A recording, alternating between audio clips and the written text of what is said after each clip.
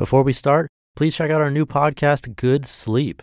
Have you ever noticed how a calm mind can really set the stage for a good night's sleep? That's the idea behind our new podcast, Good Sleep.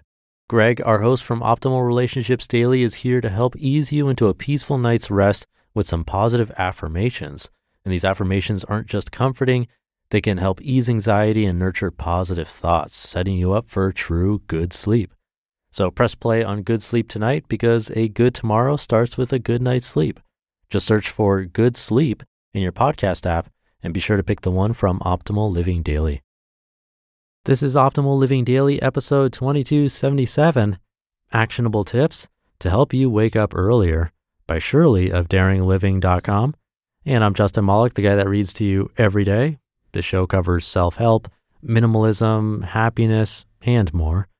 But if you want to hear articles specifically about money or health or relationships or entrepreneurship, we have more shows. Just search for Optimal Living Daily wherever you're hearing this, and all of the other shows should pop right up, and you can subscribe or follow for free.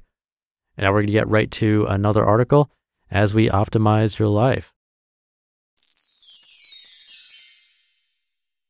Actionable Tips to Help You Wake Up Earlier by Shirley of DaringLiving.com.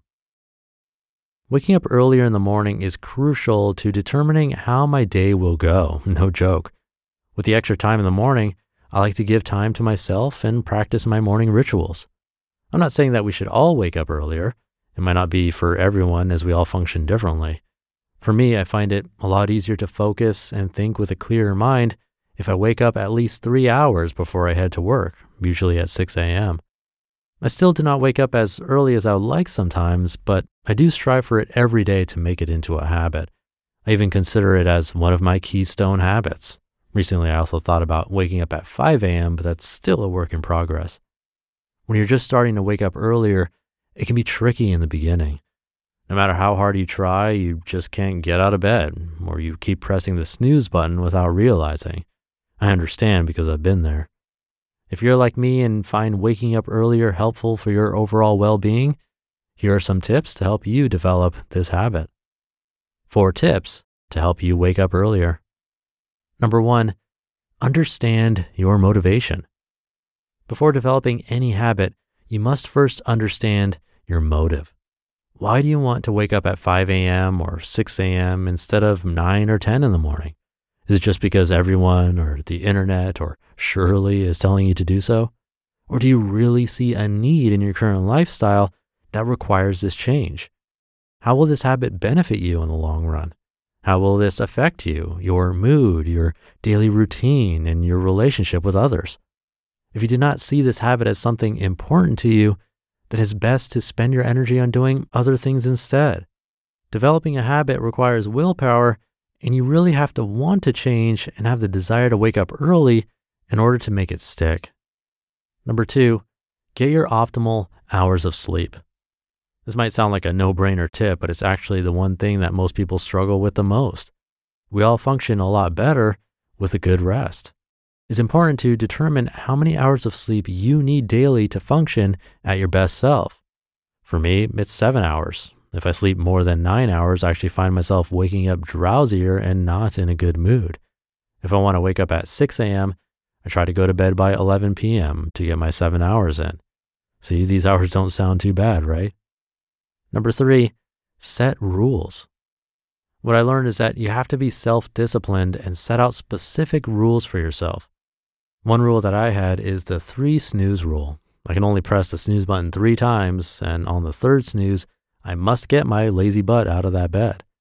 Another rule I've used is Mel Robbins' 5-second rule technique.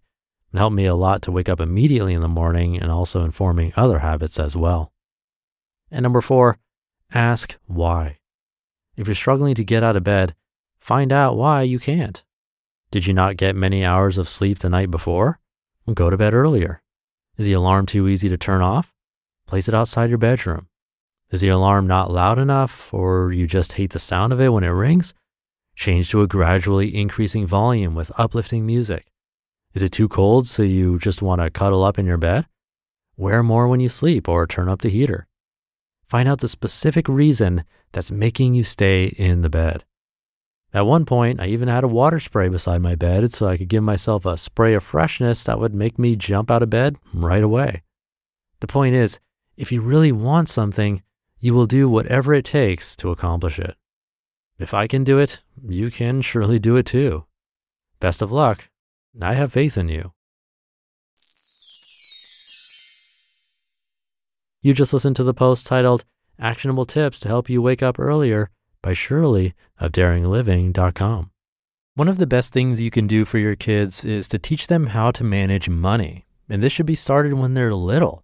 And that's why I'm so excited to tell you about the sponsor of today's episode, GoHenry by Acorns, the smart debit card and learning app for kids 6 to 18.